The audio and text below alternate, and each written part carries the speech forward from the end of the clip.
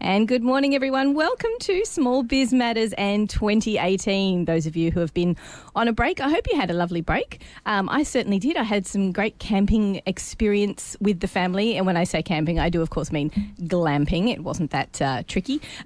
No rough camping for me. Thank you very much.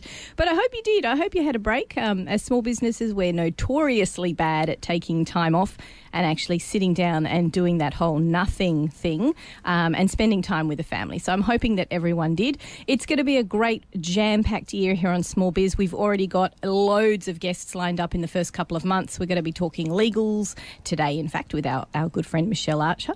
And we're going to be talking about frequent flyer points in a couple of weeks with a guy who calls himself the Points Whisperer. We've got local politicians coming on board. There's some absolutely fantastic stuff that I'm going to tell you about in the show a little bit later that's happening in the local Hornsby area as well. But let's first jump into today's show. We're going to be talking to Michelle Archer. Welcome back to the show today, Michelle. Thank you, Lexi, and happy New Year to you and all your listeners. Indeed. Look, it's an interesting show today. I'm super excited because it's incredibly topical, as was the last show that we had. If those of our regular listeners will remember, Michelle came on the show and talked all about sexual harassment. It's hit the news again. I know. Yesterday. Thanks, Oprah. I'd like to say that we were part of that phenomenon. Just keeping the momentum going, yes. But those of you who, of course, missed the show can check it out online at the smallbizmatters.com.au website. And speaking of which, if you've got a topic that you'd like us to cover or you're an expert in your field and you'd like to come on the show and talk to us about it and share all your knowledge with our listeners, get in touch via our Facebook page, Small Biz Matters Australia, and just flick us an email or a PM or whatever method of communication you choose for 2018, because I'm sure it'll be changing by 2019, the way that we communicate. Michelle had a client who threw at me a completely new app that he wanted to communicate with. It wasn't WhatsApp, it wasn't texts, it wasn't emails, it wasn't Facebook PMs. It was something I hadn't even heard of. And he insisted that that was the way he was going to communicate because he was sure that the method of communication was encrypted and it was safe, and I sort of had to explain, well, in my mind, nothing is really 100% safe unless you're sitting in a room without a microphone. Or a recording device. And having a conversation. Yeah. But that was quite interesting. But let's talk about today's show. Today's show we're going to be talking about entitlements. We're talking about, obviously, anybody out there who's got even one employee will have had some entitlements, some leave accruing over the last little bit. Let's talk about that phenomenon that seemed to creep up on all of us in the corporate world in the last, say, 20 years, which is enforced leave. Now, I sort of got a bit stunned when I was working when I found out that there was closure. That, of course, is completely legal, isn't it, from an employer's perspective? They're allowed to close between Christmas and New Year. Yeah. So the Act provides that an employer can require an employee to take leave in that particular period, provided it's reasonable.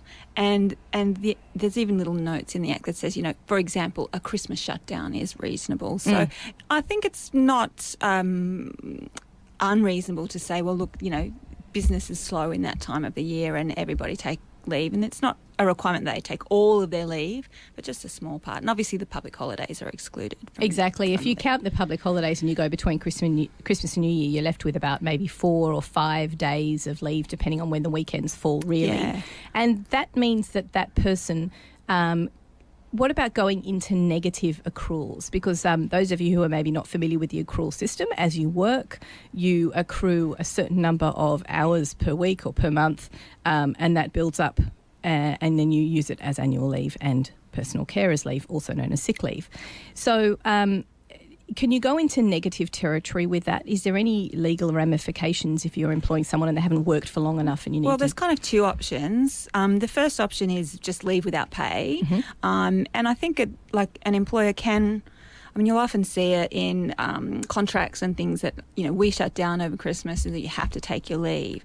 The wise employer would have some contingency in the contract to say, well, if you don't have the accrued leave, you'll have to take leave without pay, or we may consider leave in advance on perhaps with some conditions, or just, they'll pay leave in advance. So normally you would have that in your contract, or at least have a policy in the company policies are a bit more flexible than the contract, so you can make changes. But you've got to notify people. You've got to give them, a bit of warning that, well, you're going to have to take that period of time off.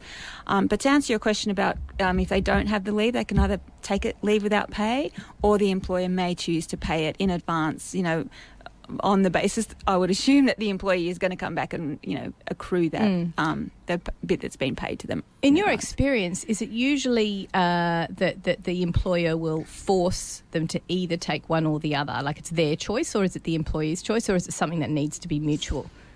Whether they go into negative territory or they take leave without pay. Oh, well, I don't think there's any particular way of doing it. It be the employer and the employee's choice.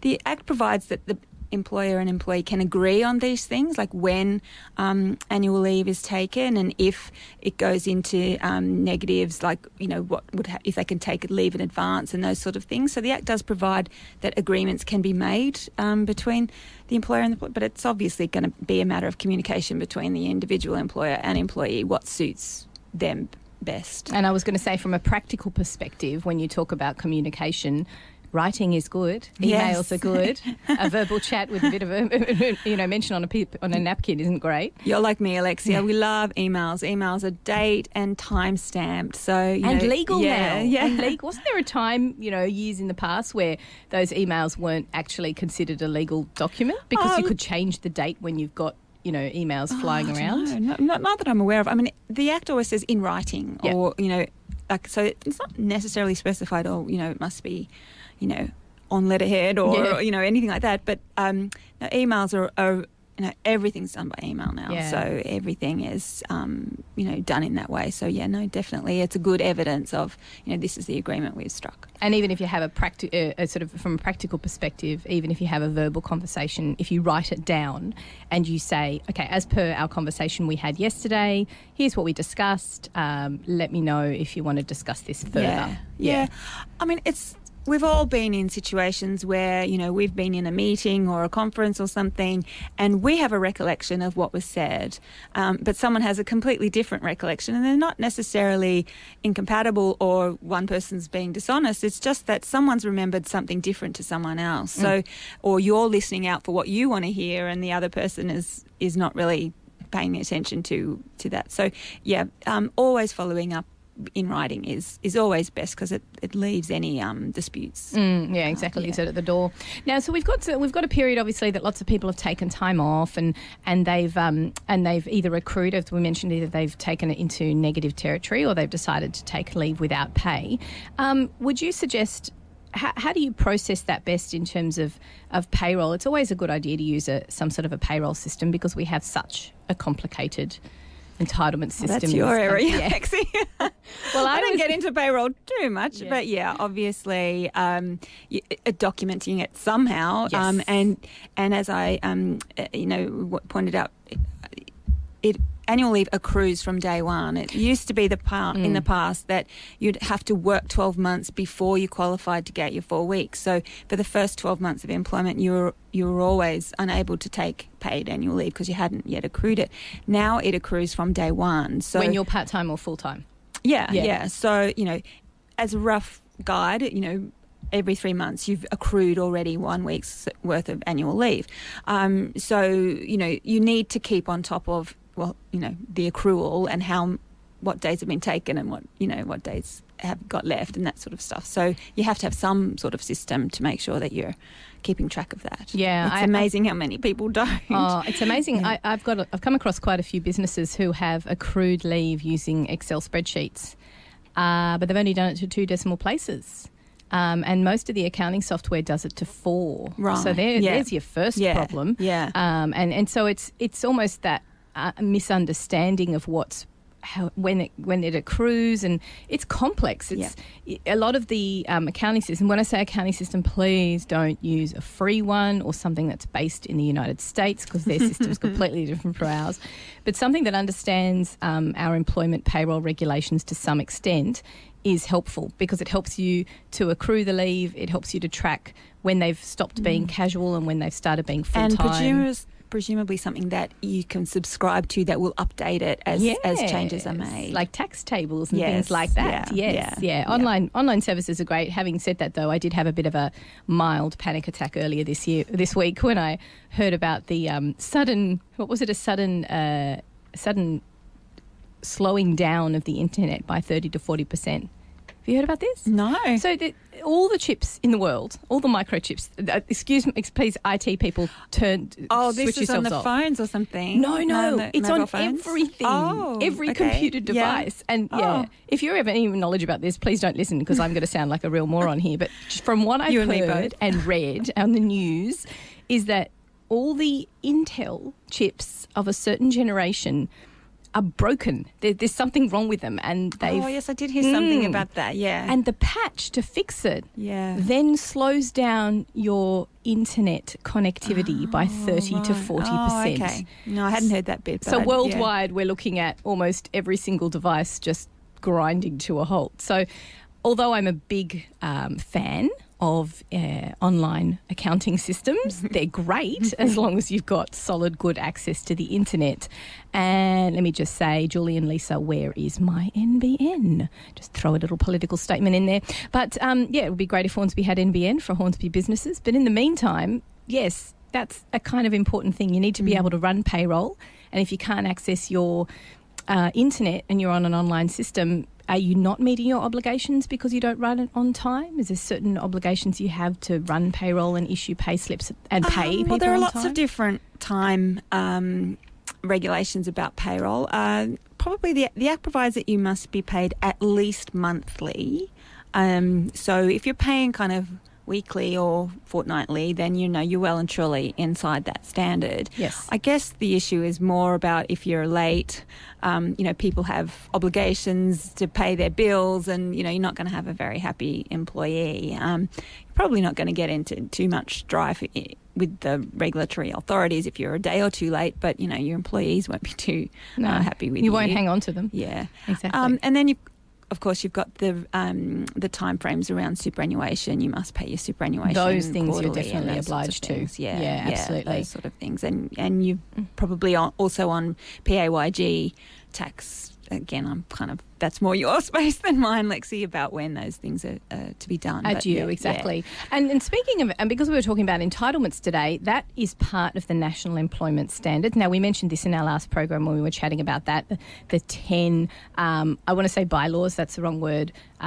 Laws, it's a law that you have as a requirement for you when you are an employer when dealing with an employee. And, of course, entitlements, annual leave and sick leave / personal carers leave fall under those national employment standards. There's also a couple that people aren't aware of, which is compassionate leave. So if you have a death or a serious illness in your immediate family, you are entitled to, I think it's 2 days paid leave, and then also some unpaid leave as well for that sort of thing. Also community service leave. So if you get impanelled on a jury, or if you're a rural fire, you're doing a community volunteering type activity like a rural fire brigade or something like that, you can also take leave. And you have to, as law as well, you have to provide those national employment standards to your employees when they begin. Yeah, there's what's called the Fair Work Information Statement, which is actually number 10 in the NES or National Employment Standard, that you provide a copy of the Fair Work Information Statement to your employees. So if you haven't done that yet and you have already had employees for possibly a number of years, just download the PDF from anywhere online. Just Google it and it'll immediately pop up. And immediately send it to your employees, because you should have done that when they started. If ever I do a contract for a client of mine, I always attach it as an attachment to the contract, so that you can, so it's an automatic. If you've got a display, what do you call it, board? Sorry, I'm a bit not quite up with it yet in the new year. You should have it on your display board. Oh, right, for your employees. Yeah. Oh, awesome. And it's a good idea. I mean, email's great, as you said earlier, that it's great to do that, because then you can track when something's been sent. You've got the date and the time stamp, and you can prove that you've handed that information over. Now, we're just going to take a quick break here on Small Biz Matters. You're here with myself, Alexi Boyd, and Michelle Archer, and we're talking all about entitlements and dealing with employees after coming back from the Christmas break in terms of employment law.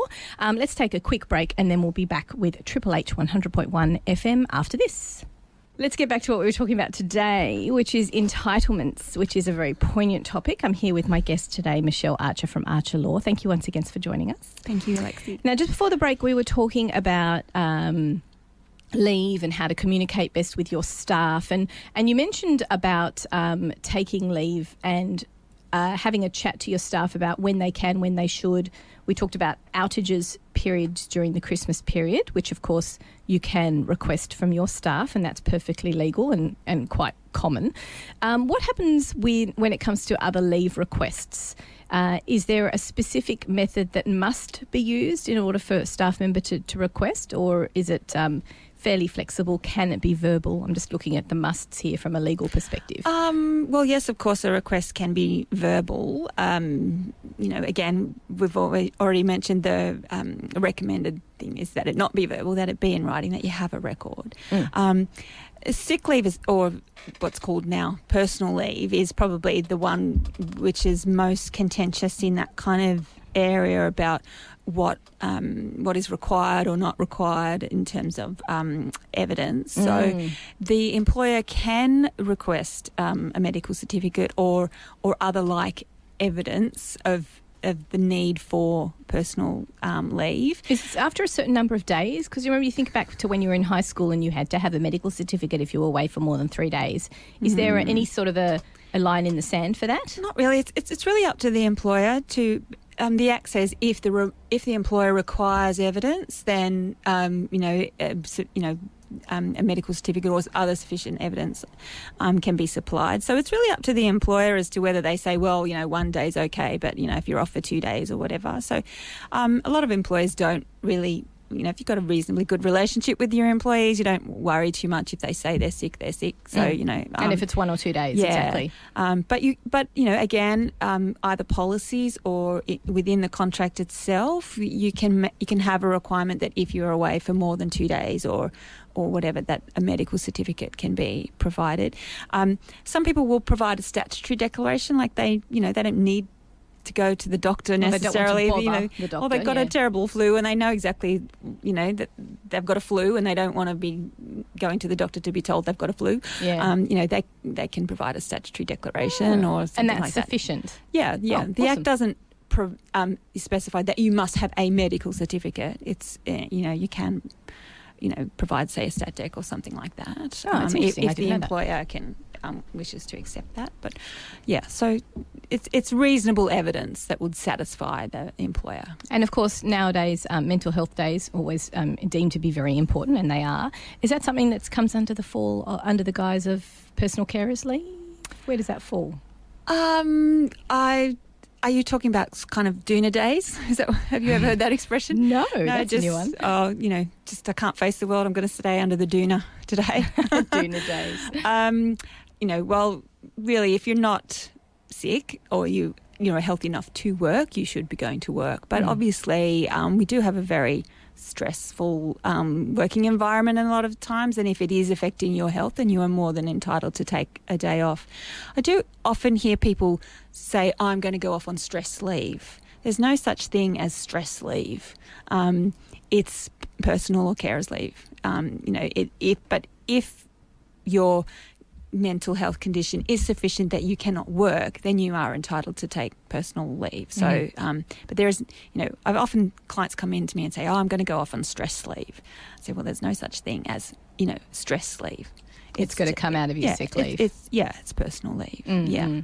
I guess that's maybe one of the reasons why they renamed it personal leave, is because of it's not necessarily a medical illness or a physical illness. Well, I think probably the main reason is it's personal / carers leave. So you don't. If you're the employee, have to be sick. It might be a child or someone in your family that you need to take care of, and you might need to provide a medical certificate for them to your employer. So that, I think that's where it comes from, personal / carers leave. So it might be personal leave for you, or it might be leave to take care of someone else. Yeah. And going back to the staff manual you mentioned before, you said the policies document. That's something that we quite encourage businesses to have when they've got employees quite a lot on this show, because it's a document that unlike the employment contract, it's not a legally binding document, but it can change and you can update it frequently and you can have meetings with your staff to see, various policies aren't working and how they can be improved. I'll just stop you there. Yes. It is potentially legally binding, so you've got to be careful in your contracts to say that the policies do not form part of the contract. In a number of years ago, there were some cases where people did say that that the policies were kind of implied into their contract of employment, and they won on that. So you will see now all of the large corporates will say in their contracts that policies do not form part of the contract of employment, so they can be changed at any time. Gotcha. So it that's a bit out there, but generally speaking, what you've said is correct. But just be careful that it should say in your contract of employment that policies are not part of the contract. Yes. Yeah. But anyway, your point is correct, that they can be changed, and you have to communicate those changes to your employees. You can't just kind of change them and not kind of tell people and then pay gotcha when they've done the wrong thing or something. So you've got to communicate still with your employees about your policies, but they are more adaptable to changing circumstances. And having said that, of course, your contract, however it is worded, and your policies, however they are worded, they absolutely do not supersede the national employment standards. You can't say, I'm going to employ you for 10 years and you're not going to accrue any leave because you and I have both signed a document and I've forced you into that. It doesn't matter. No, it's completely superseded by the NS. And even if you're not forced into it, you can't not receive annual leave. Or you just can't be a bad person. Don't be a bad employer. You won't hang on to your staff. I had a wonderful guest a few weeks ago called Ushdanak, who was an emotional intelligence expert. And I said to her, how do people hang on to staff? How do you find that good employee and really hang on to them so that they don't leave? And she said, you should not hoard your employees. And I went, what? She said, well, they're not your property. Maybe you look at employment in a different way. Maybe you come at it with this person is going to be here for X amount of time. They're only planning to be here for a year. Great. I will be their mentor. I will know from the outset how long they're planning on spending here, and then we'll work with that relationship as it is. And I thought it was a really great different way of looking at it. Having said that, though, you can't undo any of those NES standards and things like that.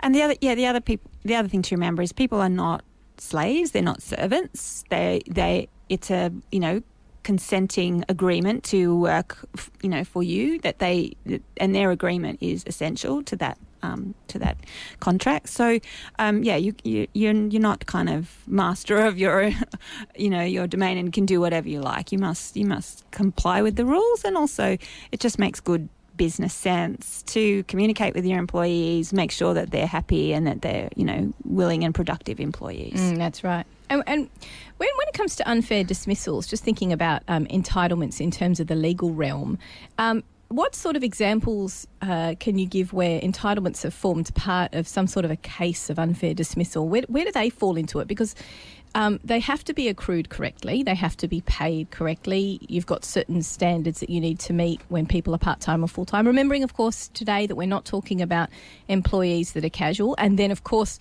remembering the changes that came in was at the 1st of July last year that stated that if someone has been working for you for, 12 months and they've got regular hours, that you then need to deem them as part-time or full-time. You can't just keep them on casual forever. There's been I must check the awards, but there was a case in the Commission last year stating that they wanted there to be a mechanism within awards for casuals to be able to convert to part-time or full-time employment. And the individual awards are going to have different mechanisms to do that. Yeah. All 200. How many are there? We're up to now? 400? Yeah. So there is this one that I've come across previously, which is actually, believe it or not, a pharmacy award where there was actually no choice. That the casuals just simply converted to part-time if they'd been there for a period of time. But I think some of what the Commission was considering was more about if people not so much that they automatically became, but they could choose, or the employer could could offer, and that sort of stuff. I haven't gone back and checked to see if because the Commission then sent everybody away and said, come back and tell me what you want in your particular award. And I haven't gone back to check in the new year whether or not the awards have subsequently changed. But it hasn't quite come to fruition yet. To a sort of a full-on legally The important thing binding for casuals, casuals obviously don't get annual leave or sick leave and those things, but some people don't remember casuals will receive long service leave. So if you've had someone who's been casual for a long period of time, it would probably make sense to have made them part-time or full-time. But anyway, if they're still casual, you don't get out of long service leave. You still have to pay them long service leave. Interesting. And you've got, of course, the casual loading, so you should always be checking the award rate. And what people also forget is that 90% of jobs in Australia are covered by an award. So a lot of them are. And it's a lot of people assume that they're not covered when they really are. There's some very general awards. For example, the General Clerk's Award can pretty much cover, receptionists, pretty much all office workers, who are not kind of management level. So, the awards can reach you even if you don't think they can. And it's important. That's why we always say make sure that you've got a 1 month lead-in time from when you're thinking about employing someone until you've actually employed them and you start the payroll process, because you need to research these things. You need to know what your obligations are, how frequently you need to pay. The requirement for the method, for the frequency of pay is actually built into the award. So most awards are either weekly or fortnightly. Yeah. And also if you pay monthly with most awards, you have to pay 2 weeks in arrear, 2 weeks in advance, which will make your head explode. So don't do that. Just pay fortnightly. It's better for cash flow anyway. Just pay people fortnightly, and then I know not to force anybody into it, but in my opinion, it is. The casual loading can really up the hourly rate 30%. More than you think. Yeah. It's usually 25. Oh, wow. And if they're working on the weekends, it does other strange things as well. There's an extra. Some of the awards will put an extra 10% on, and anyway, it's sort of leave loading. You do need to look, but it's surprising sometimes when you look at the casual rate under an award, that's a lot higher than you think. And I've had some clients who are very good employers and trying to do the right thing, and I've actually looked, and you kind of think, oh yeah, okay, they've got some casuals, and you look at the rate and you think, oh, actually they're just a bit under the award, because even though it's a good rate, you kind of think, well, once you add in all the loadings, they're not paying on award. So what happens in that scenario? Someone's come to you and they're getting a sort of an employment audit. They want to make sure they're doing things correctly, and you realise that they've been underpaying staff. Are they by law required to go back and basically back pay? Yes. Is the short answer? Yeah. So if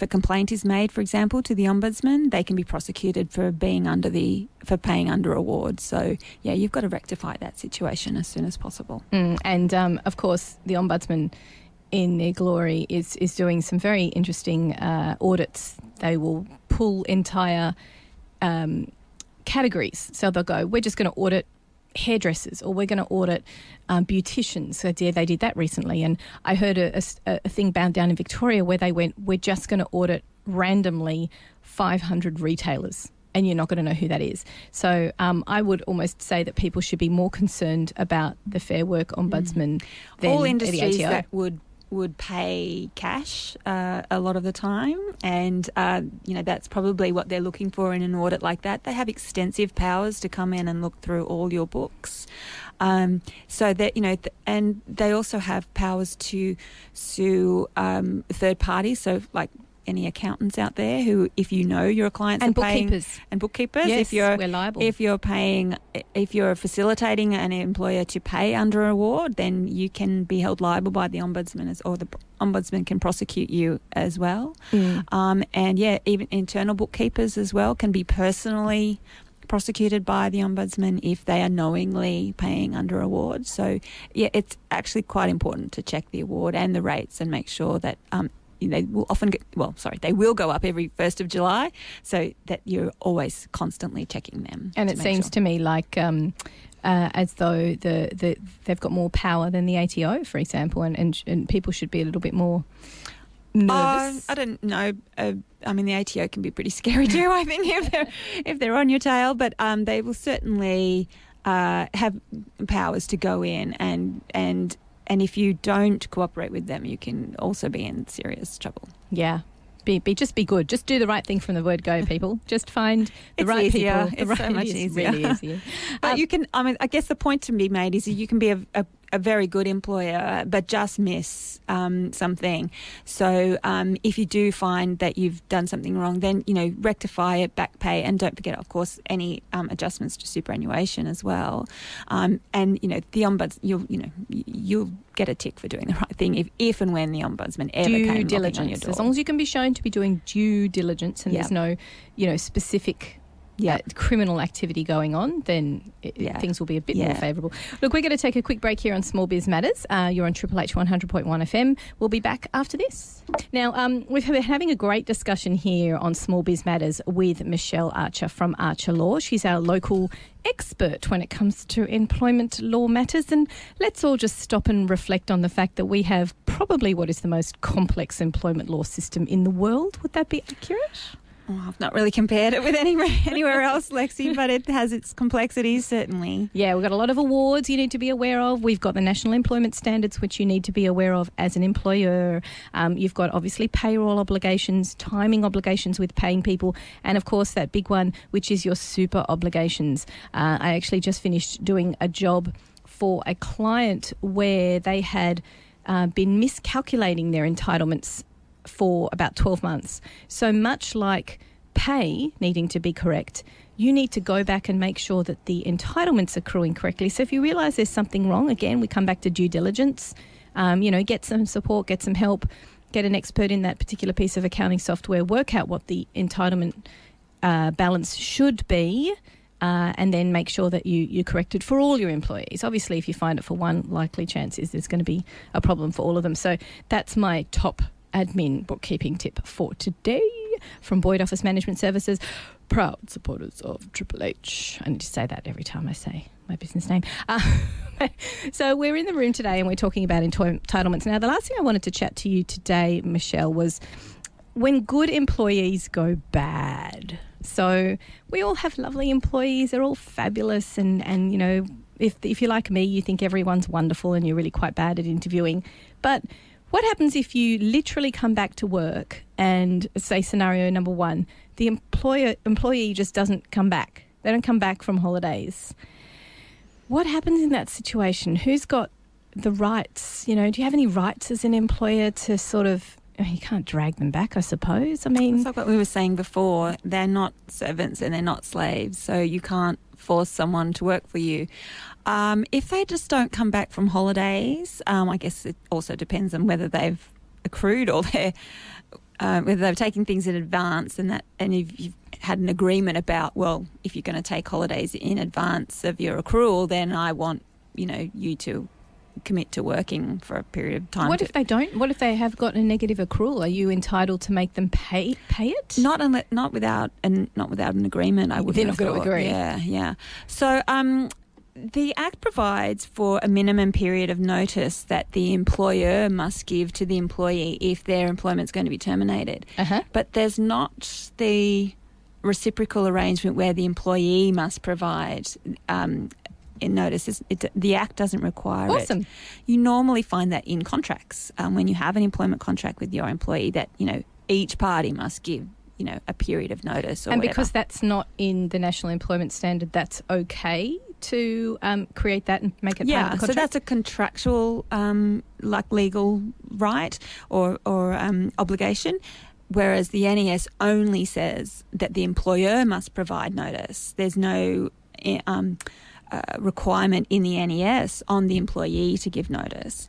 So it must come from the contract. What if they break that contract? Like, what if literally they have 4 weeks of, they've gone into negative 4 weeks for their annual leave, so they basically owe you 4 weeks of work, and they give no notice and they leave.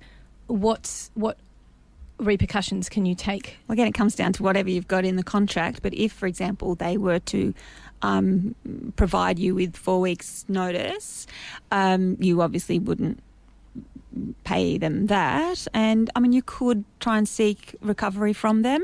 But it's basically going down the legal road and suing them, essentially. Yeah.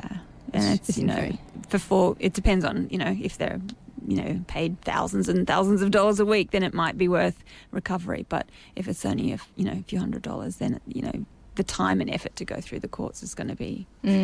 So having said that, I guess you are taking quite a risk by letting people go into negative territory with their leave. Yeah. I think you would do it for trusted and, employees who, you've got a bit of a relationship with. I mean, you'll often find, say, for example, when you're employing a new person, they might say, oh, well, I've got this holiday thing booked. Books, yeah. Like you would say, well, you can take whatever accrued leave you've got to that point, but otherwise it's leave without pay. And most people would accept that would be the position. So it's sort of a bit like that. You've got to judge your employee as to whether before you start paying out leave in advance. And I suppose talking about it from a management perspective, perhaps when you're everyone's stupid busy leading up to Christmas. I'm not a fan of the Christmas period, but I guess it's not a good chance to sit down with your employees, or maybe it is.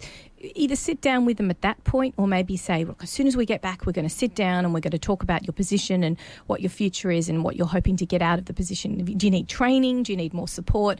But almost offering that as a carrot to say, look, I am listening, because maybe it's that break that people say, okay, well, I've had a break from this job, I just don't want to go back. But it's a good management technique, I suppose. Yeah, you should always be communicating with your employees about that sort of thing. On the flip side, of course, is excessive accrual of annual leave as well, which can be a burden that you've got to kind of carry, because if they leave, you've got to pay them whatever they've accrued in annual leave. So the Act does provide that you can require them to take any excessive periods of leave. Again, you've got to, you can't kind of say on a Monday, right, tomorrow you're off on annual leave for the next, 3 months. That would be unusual to have 3 months accrued, but you can kind of, provided it's reasonable, ask them to reduce their annual leave entitlements. The Act doesn't really define what excessive is. Awesome. That's helpful. Yeah, but I would say, look, you really can't require them to reduce their annual leave to less than the 4 weeks that they're entitled to every year.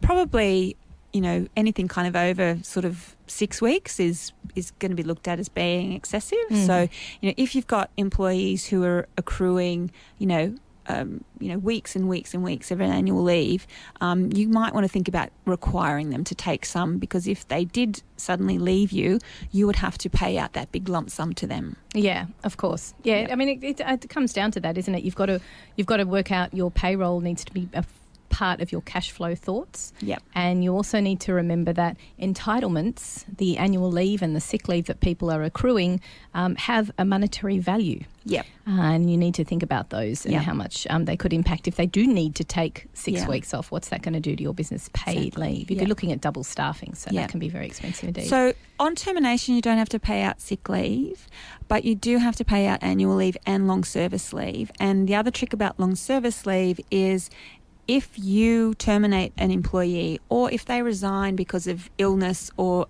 the Act says pressing domestic necessity, whatever that is, pressing domestic necessity. Wow. Then after 5 years, you have to pay them your pro rata long service leave.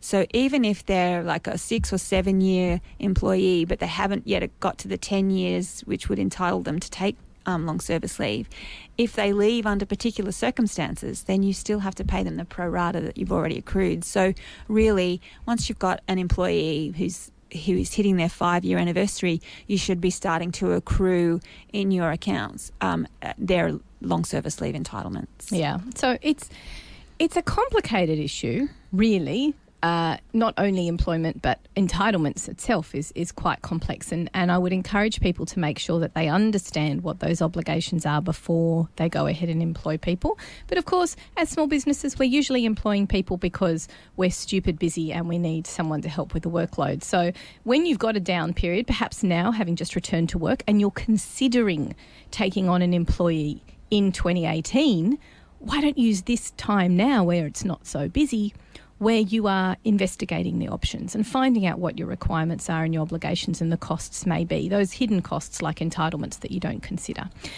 And having said that, engage with someone locally who is an expert in this and can help you, and, you know, surround yourself with good people, as we say here on Small Biz Matters. And one of those fabulous people, of course, is Michelle Archer. Thank you very much for coming on the show today. Thank you for having me. Now, remind me again what your website is. It's www.archerlaw.com.au. Excellent. Check it out. I'm sure there's lots of fabulous information on there. And, of course, you can go to the Fair Work Ombudsman Commissioner, whatever, fairwork.gov.au, have lots of useful information both for employers and just employees. Google your question and those sites will pop up. Exactly. And there's other sites that pop up as well, but don't use those sites. Use the Fair Work. Always use government sites when it's available to you. Yeah. So thank you very much for coming on the show again. And next week we've got another guest lined up, of course, which will be fabulous, who I can't recall off the top of my head who that is. One moment, please. I'm just going to go to my calendar. Next week on the show we have, yes, of course, we've got Declan coming in from Valiant Finance, and he's going to be talking all about the different options when it comes to small business loans, and being an independent broker for small business loans. Good to know that there's more than just the big four options. So there's going to be a very interesting show next week. Thank you once again for coming on the show, Michelle. And we'll see you all next week on Small Biz Matters, the half-hour program where you work on your business rather than in it. My name's Alexi Boyd, and you're listening to Triple H 100.1 FM.